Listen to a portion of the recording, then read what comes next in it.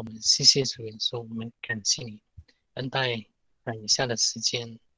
我们感谢主耶稣，我们祷告奉主耶稣基督的名。好，我们今天呢，主容许的话，我们讲两个题目哈，这两个题目是基本是双生的哈，一个是叫中文翻是反律法主义，一个是律法主义那我们这一个部分这个部分是讲到我们基督徒我们从生了之后，在我们生命今天我们是当怎么样活？所以一般我们特别是年轻的基督徒，我们出信的时候往往也是在这两个题目上面，反律法主义跟律法主义里面不容易拿到平衡所以如果是今天它是在这两个上面讨论到有关我们对神的律法的态度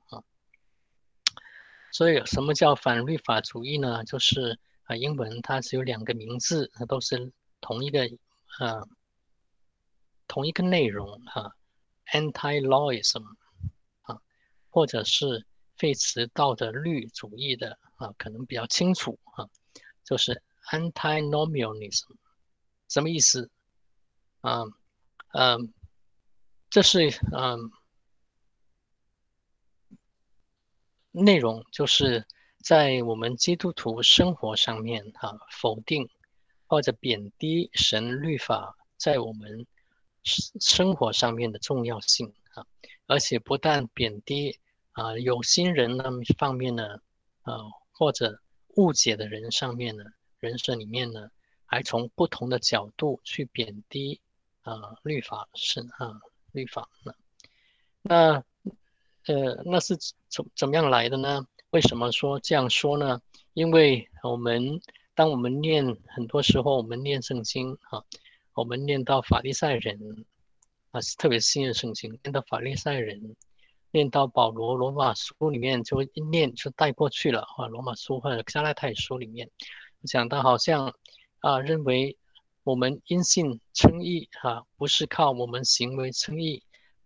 不是靠行律法称义，所以呢，如果是这样的话，我们就不要行律法了，因为耶稣基督的恩典已经足够把我们从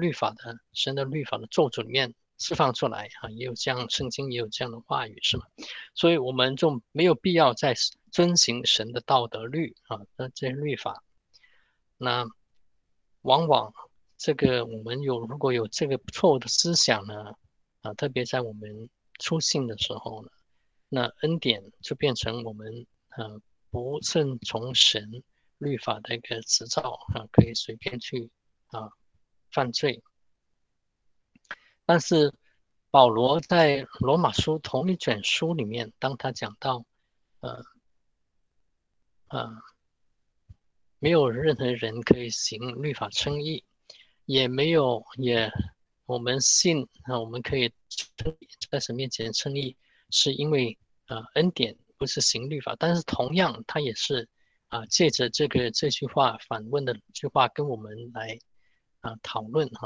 我们是不是因为因信废了律法？断乎不是，而是更是兼顾律法的。所以当如果我们有这个教导，如果你听见有这个教导说我们在基督徒信了之后就不用行律法的时候这是错误的，是吗？王明道先生所以王明道先生他我们是上世纪20世纪的时候一位神在中国重用的一位仆人我记得以前念过本书20世纪初1900年义和团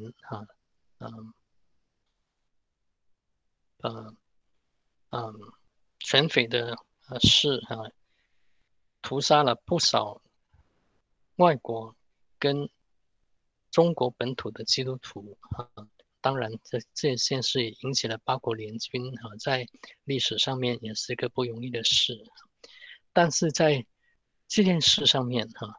当年是这么多的基督徒，不论是外国的，还有无数的华人的基督徒殉道，因着全腿殉道。但是1900年、1901年，神却悄悄的那本书这样告诉我们，那是艾德里，我如果记得没错的是艾德里牧师，他是一个美国的牧师，他在20世纪初到了中国宣教一生留在中国，特别没解放的时候是在大学生中间服侍后来解放之后是到了香港忘了台湾服侍，一直到了年老回到加州。那他在那本书里面是讲到在1900年、1901年，虽然这么多人殉道，神却悄悄的在中国放下了，兴起了几个传道人王明道先生是一个李托生先生一个，还有宋尚杰博士这3个人都是在那几年1900年、1901年出生。那王明道先生呢，他是在有一次他是有人邀请他去讲道，所以到那个主人家里面呢，早上一个不小心，晚上就要领特会，早上一个不小心刮胡子，刮伤了脸，刮伤了脸怎么办？那个主人就说没关系，我这里有云南白药，你擦一下就好了。所以擦了就当然立刻止血，不但立刻止血，也是很快的很好所以那天晚上他是讲到律法的问题我们信了耶稣，我们有耶稣基督的恩典，我们犯罪偶尔被过犯所胜，我们可以回到神面前来向神祷告。但是这并不代表，所以就像一个云南白药一样我们到神面前悔改神赦免我们。但是这并不代表我们有这个药，我就可以用刀子乱刮我的脸正常人不会这样。那当我们信耶稣，同样的，我们因着神的恩典在神的在因着神的恩典，我们可以信耶稣我们可以在神面前称义。那我们正常人，当我们清楚了，就不会去滥用这个恩典来犯罪，是吗？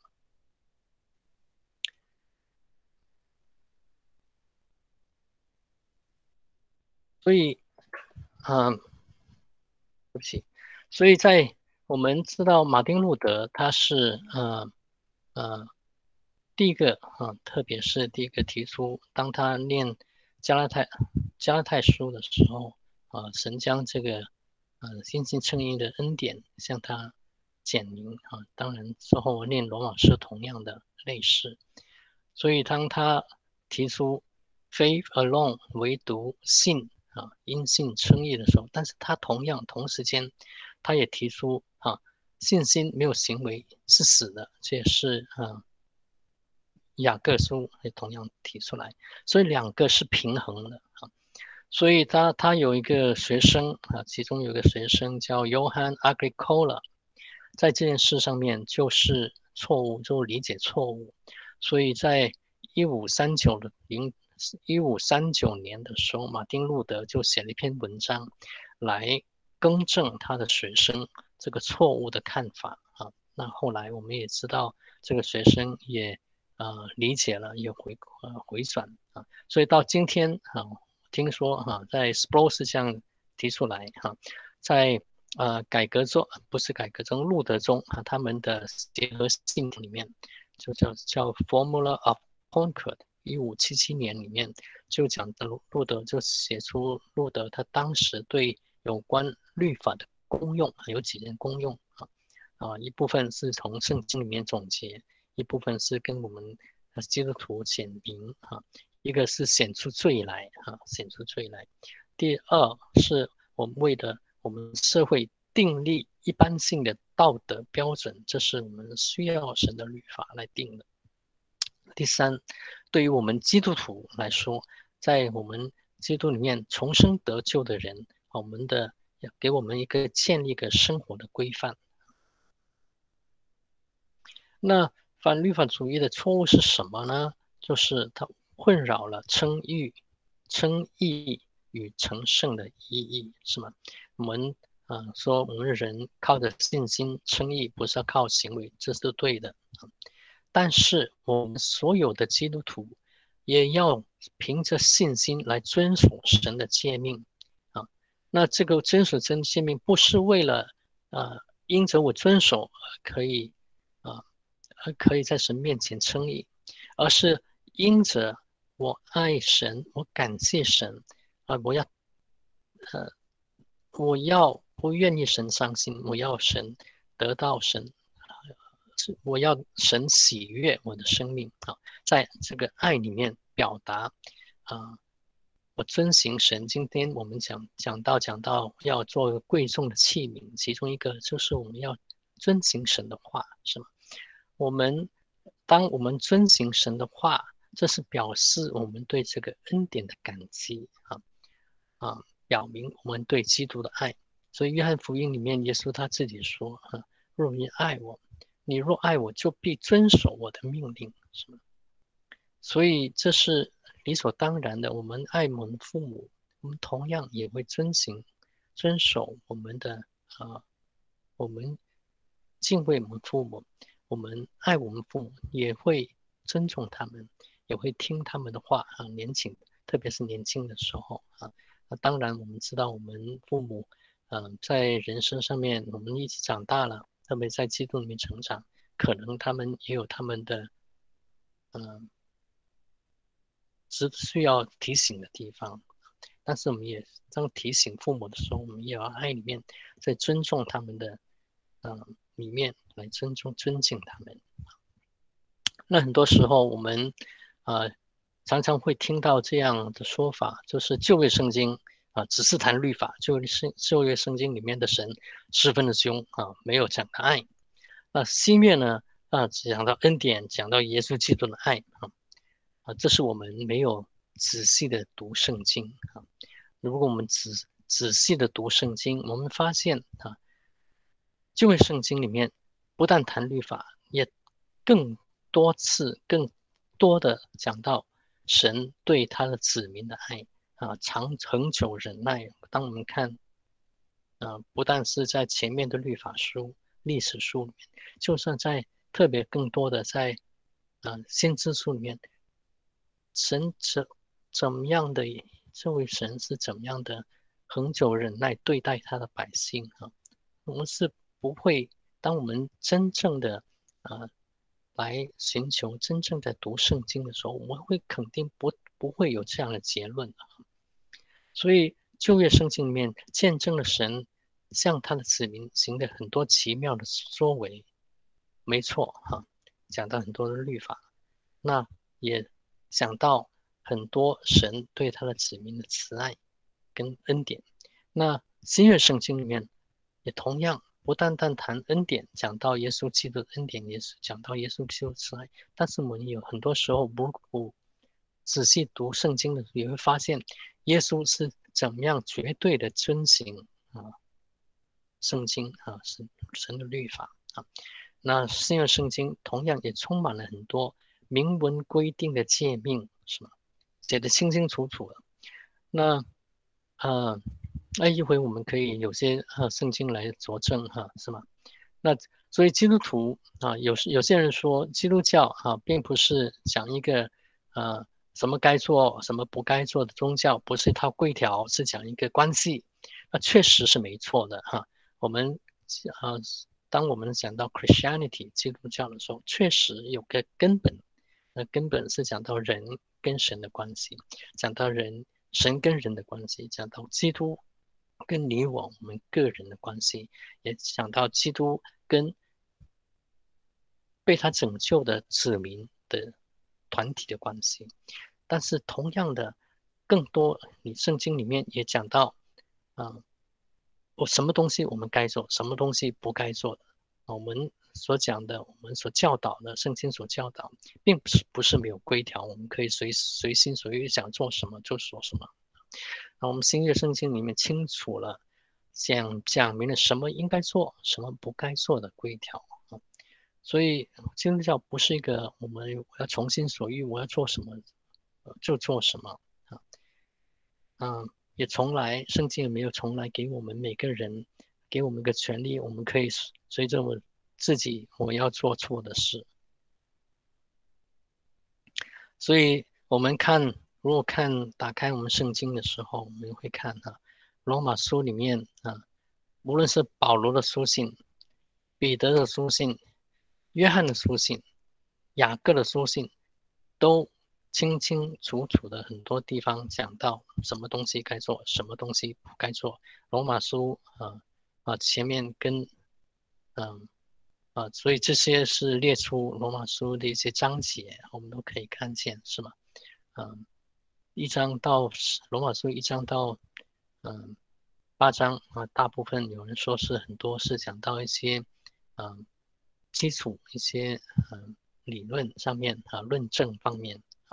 9章到11章，我们看见神对他的子民的恒久忍耐，对我们外邦的基督徒的恩典，可以成为他的后嗣。12章到15章是清清楚楚讲到我们怎么样是一些生活上面的一些提醒同样其他的章节也是的那所以你说 OK， 那只是一些保罗教导彼得教导而已，雅各教导而已。但是不要忘记耶稣同样的教导耶稣在路加福音里面对法利赛人说不是18章里面有个少年的官是吗？我们记得少年的官要问耶稣要怎么样承受永生，那耶稣说你要遵行神的诫命那是马太福音里面讲的路加福音里面这里告诉我们诫命你是晓得哪些诫命，不可奸淫，不可杀人，不可偷盗，不可作假见证，要孝敬父母，这什么都是十诫里面的一些诫命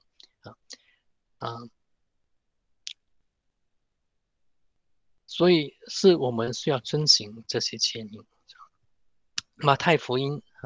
当耶稣面对法利赛人跟文士指出他们的欺货只是你们要谨守遵行他们所教导的对于群众说，文士跟法利赛人所教导你们的，你们都要谨守遵行，但是不要效法他们的行为，他们能说不能行。所以换句话说，就是这些人他们教导，他们是从神的话里面教导的，你们还是要遵行的，这是律法。只是他们的行为假冒为善的自己不去遵行这律法，却加上一些重担压在别人身上的神的律法以外，再加上人的传统跟律法的那个，不要真是不要效法他们。那更重要的是23、24节里面讲到假冒为善的法利赛人什么事？这些薄荷茴香芹菜献上1/10。律法上面更重的是，就是行公义、怜悯、信实，反倒不行所以律法其中一些神的律法里面一些总结一些精义是什么？精义就是行公义、好怜悯什么，做信实的人，这个不行所以是要行的。所以这是耶稣给我们清楚看见，基督徒同样是要遵行神的道德律好，那我们先停在这里我们一起往下吧往下好。所以这是以上是有关反律法主义或者是废止道德律主义的一些错误那跟反律法主义的另外一个极端是律法主义是基本是双生子。如果我们在讲的，在有关律法上面双生子啊，是另外反律法主义的另外一个极端。那这个我们一般就理解就是这两个是一个极端但是 Sproul 用了一个啊很厉害的一个词，他是说这是个异端，它是异端来形容这两个主义。那为什么想到这个异端呢？就是因为我们在讲的第三点，下面第三点的时候那反律法主义什么呢？刚才我们所提到就是否定律法的价值，是吗？贬低律法的价值，我们不需要律师，不信了耶稣，靠着恩典，我们不在律法的约束以下，我们可以不用遵行律法，这是一个错误的教导，或者错误的理解。律法主义呢，反过来呢，却是高举律法过于恩典一个不小心，我们就会变成耶稣时代的法利赛人，就是刚才我们讲到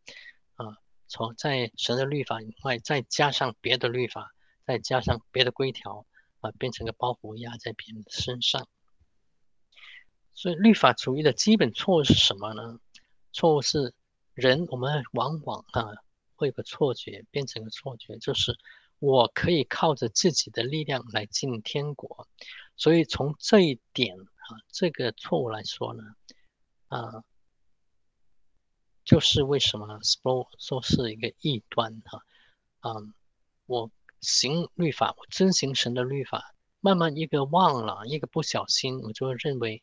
我可以靠着我自己在神面前称义我可以比我的弟兄遵行律法，比我弟兄更好，我可以更得到可以不需要神的恩典，就可以在神面前称义的。所以律法主义的基本其中一个特点呢，就是它严格遵行律法的字句，而忽略了律法的精义刚才我们提到一些遵行律法的精义是行公义、好怜悯、做信实的人耶稣他自己想的啊啊。马太福音里面，耶稣这里讲到行公义怜悯、信实，反倒不行这是法利赛人的问题，也是很多时候我们一个不小心在遵行神律法的时候，遵行一些字面的字句，而忘了律法的精义。律法主义的另外一个特色呢，是往往看重末节的小事就是刚才同样就是当我们严谨遵守律法的字句的时候，忽略了律法的经的时候，往往我们就会变成只是看重一些末节的事。那这个律法主义呢，在历代在不少的教会里面是普遍存有的弊病换句话来说 ，Sproul 他所用的一个词也是我们今天同样很多时候我们在工作的单位的时候，常常我们会一个不小心落下去的，就是 we major in minors，就是我们只是专注在一些鸡皮蒜毛的小事，而忘了一些重要的事。所以刚才马太福音23章23节里面，耶稣当他责备法利赛人跟文士的时候，说：你们这假冒为善的文士法利赛人有祸了。为什么？因为你们将薄荷、茴香、芹菜献上1/10这是我们是要做的。但是律法上更重要的是，就是公义、怜悯、信实，反倒不行。这更重的是你们当行的，可也是不可不行的。那耶稣跟着说：你们这瞎眼领路的，萌虫你们就露出来，骆驼你们倒吞下去了所以我们很多时候，当我们注重末节小事的时候，我们就会有落到这个光景里面去。那为什么说历代不少教会存在有这样弊病呢？因为很多时候在我们人的犯罪的天性里面，懒惰的天性里面，我们往往有时候我们有个错觉，我们列出一些规条，我们遵行了，我们就好了啊。我们要达到那个可以遵行，达到那个标准就好了啊。那神要我们的标准啊，我们第一在这个单元里面，第一讲是讲到我们要结出圣灵的果子，是成圣的一个基督徒成长的一个表现，是吗？那是一生的过程啊，这不容易。对，那我们比较愿意，就是我们有些规条我们可以达到，我们高兴了啊，我们就可以不用继续一直努力追求啊。我们比方说，我们就跑步，我们就跑个100米就好了，冲刺就完了啊。但是我们基督徒的生命却是一直往前奔跑，是个马拉松，不但是马拉松啊，26迈，而且是一生的奔跑，直到在啊忘记背后，努力面前啊，像叫标杆直跑，是一直跑啊，跑到像保罗这样跑到当跑的路，他跑尽了。不是说神给他都做完，而是他知道生命的尽头，他已经尽他一生的努力，一起去一生的努力去已经完成这一切来奔跑啊。那所以我们 major and minor 是一些我们怎么样呢？很多时候我们立下的规条，以为遵行就好，因为比较容易啊。所以很多他是讲很多教会，我们很多时候我们就说，哎呦，呃，这是外面的东西啊，比方说，哎呀，说打牌、看电影不好，但是呢，往往我们却不去省察我们的内心啊，在这种教会律法主义有通病的教会里面，往往就是在讲道里面就是历史也是规条，打牌不好。看电影不该看电影啊，这是一个比方了哈，他Sproul 给的一个比方，但是在讲到贪婪的上面一些根本的问题、欺骗的问题、骄傲的问题，这是不提啊，这是重要的啊，所以我们需要分辨什么是重要的，什么是轻易啊，什么是外表带出来的。所以当我们呃讲到律法主义的时候，我们当然知道，在新约圣经里面，法利赛人他们是最律法主义的人，是吗？所以他们的错误是什么样呢？有几个错误自认是亚伯拉罕的子孙，谨守律法，所以理所当然成为神的儿女啊。那这也是为什么为什么保罗在罗马书里面刚才提到9章到第11章里面对外邦的信徒的一个提醒因为犹太人被神弃绝因为他们并不愿意，并不遵行神的话所以被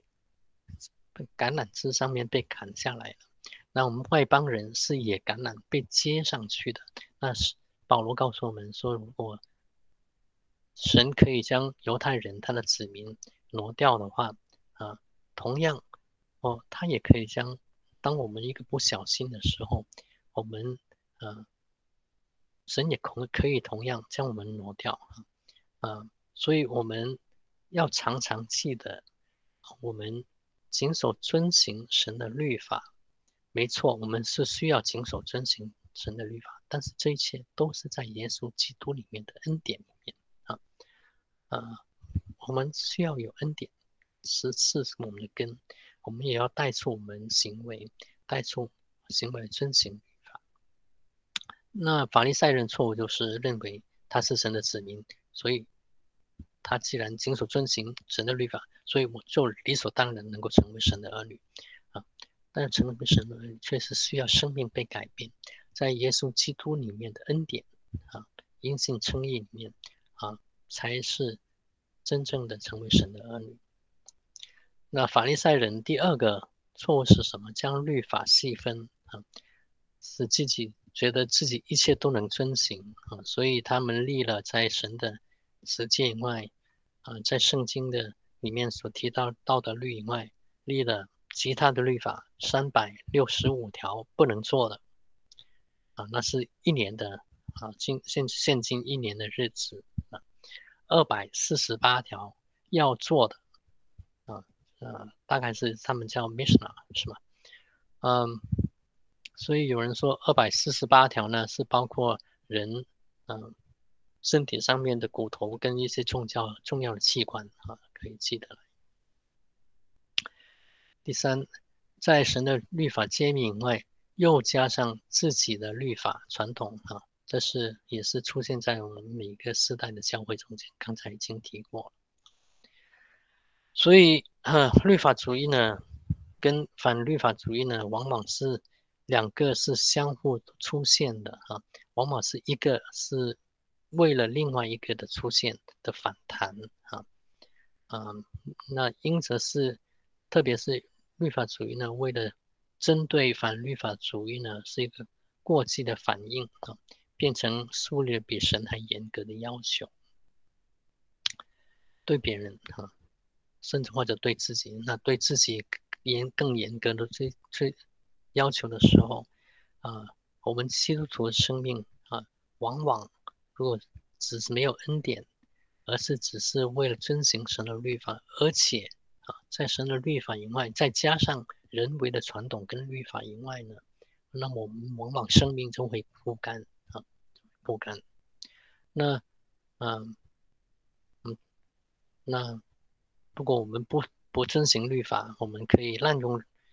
我们的自由的话，那我们就是放纵我们的生命，是吧？那同样，反律法主义呢，也是针对律法主义的反弹号召个人从各样的压迫中间出来，结果就变成放纵。那当神在圣经里面讲到在基督里面给我们自由的时候，并不是说让我们可以放纵，而是在我们的罪的捆绑里面，我们可以真正的得到自由。在神的律法里面，我们可以得到自由因为我们不再是当做的事我们不去做，不当做的事我们去做，而是在神的更新里面圣灵的更新里面，我们在神的话语的真理下面，我们可以得到真正的自由，知道我可以有这个自由，不再去犯罪在面对罪的时候，我们因着耶稣基督的恩典，我可以不再去犯罪罪的权势不在我身上有个捆绑所以律法主义跟反律法主义往往就是一个错误的钟摆到不是在靠左，就是太靠右。所以我们需要在耶稣基督里面，我们行得合乎中道生命，耶稣的生命，耶稣的律法更新我们，改变我们，将我们的心意更新的变化来成就来被神改变每天更新所以律法主义跟反律法主义都扭曲了神的律法所以我们基督徒，我们唯有认真的、全面的研读神的话更多的认识神，他是怎么样的一位神。不单单在研读神的话，也不单单看表面、外面字句上面是怎么样，而且多思想上礼拜，周弟兄跟我们分享他是讲到几节圣经那这是我们需要在默想，在神里面默想，不单单这几节圣经里面讲什么，而且在这几节圣经，在整本的圣经里面，给我们阐释神是怎么样的一位神，对他的子民的心思念是怎么样的时候，我们在这上面我们来思想，put all these verses not only in the context of that section, but in the context of the entire Bible 那不要着急我们每天念圣经，我们每天念圣经，按每天的进度我们读圣经，我们按每天的进度去外面捡神给我们的玛纳，来喂养我们，慢慢过1年、2年、3年，你就慢慢会越来越明白神的心意。在研读神的话里面，我们就越来越全面，越来越成熟。有些圣经你要到后面好几章，或者后面另外一卷书，才能够明白前面他讲什么所以所以我们要认真的全面来研读神的话，给我们时间，也给神时间在我们身上工作这样我们才能够明白什么是讨神喜悦的事不但能明白，而且当我们谨守遵行的时候，这些神的道理，圣经里面道理会越来越清晰，不但清晰，越来越能够应用到我们生命里面所以唯有如此，当我们尽心的、尽量的在读神的话的时候，我们才可以从律法主义跟反律法主义这2个极端里面一般是极端我们大致还不会离弃神在耶稣里面因信称义这个道理，但是一个不小心，我们会离开耶稣的因信称义，而变成一个异端所以唯有当我们全面的研读神的话的时候，我们才可以在这两个错误的极端里面通神所以这是我们今天有关律法主义跟反律法主义的Sproul 的一些提醒那下次呢，今天我们在讲到反律法主义的时候呢Sproul 提到马丁路德讲到律法的3个功用。那下次呢Sproul 也会在改革中的律法主义的律法的3个功用，要更多的给我们简明，好吧？我们下次再讲那个律法主义的功用跟完全成圣论好，那我们我要跟弟兄姐妹所提的，我们就停到这里。那在上面有什么弟兄姐妹要补充的没有？要讨论的没有？我们还有几分钟。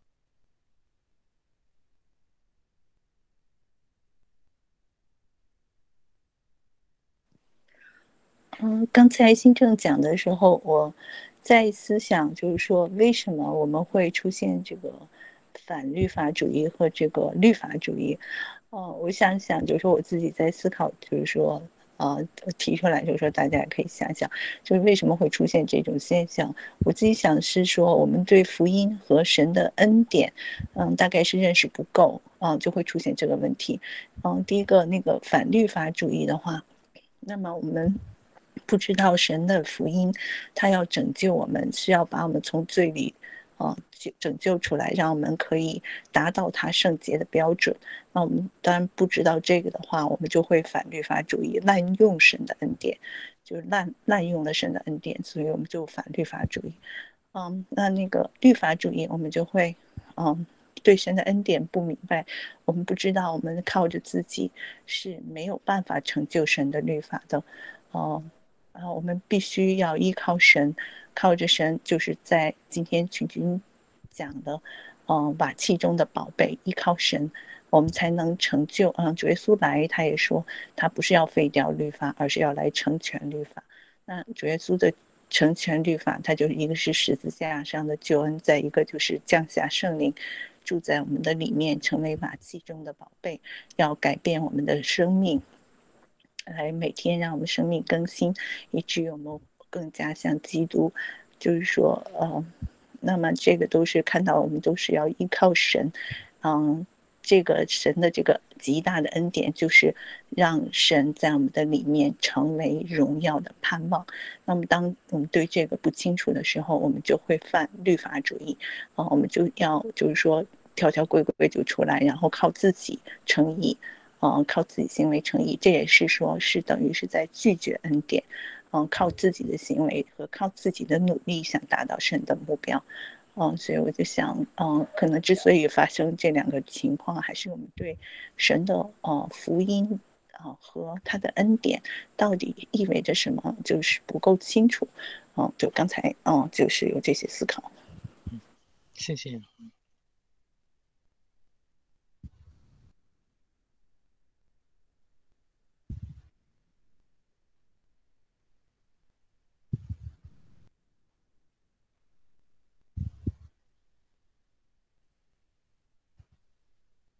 好，那如果是没有别的要补充要分享的，那我们今天我们停在这里吧哈。庆之在吧？庆之朱庆之弟兄，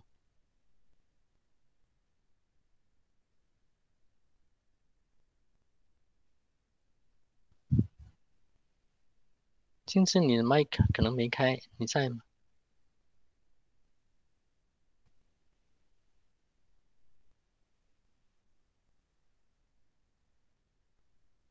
可能不在哈，不在。我们请一位弟兄带我们结束祷告。汪福生弟兄在吗？福生在的，请你带我们做个结束祷告好吗？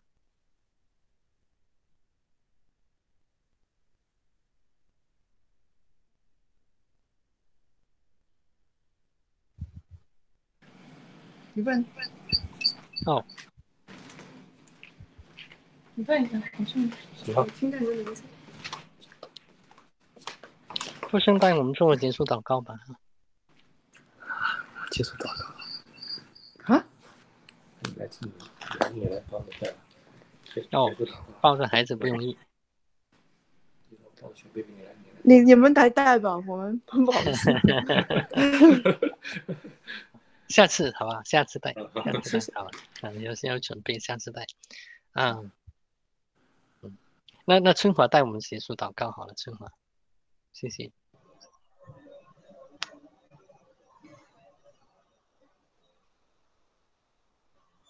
主啊，我们感谢你，主啊，你在天上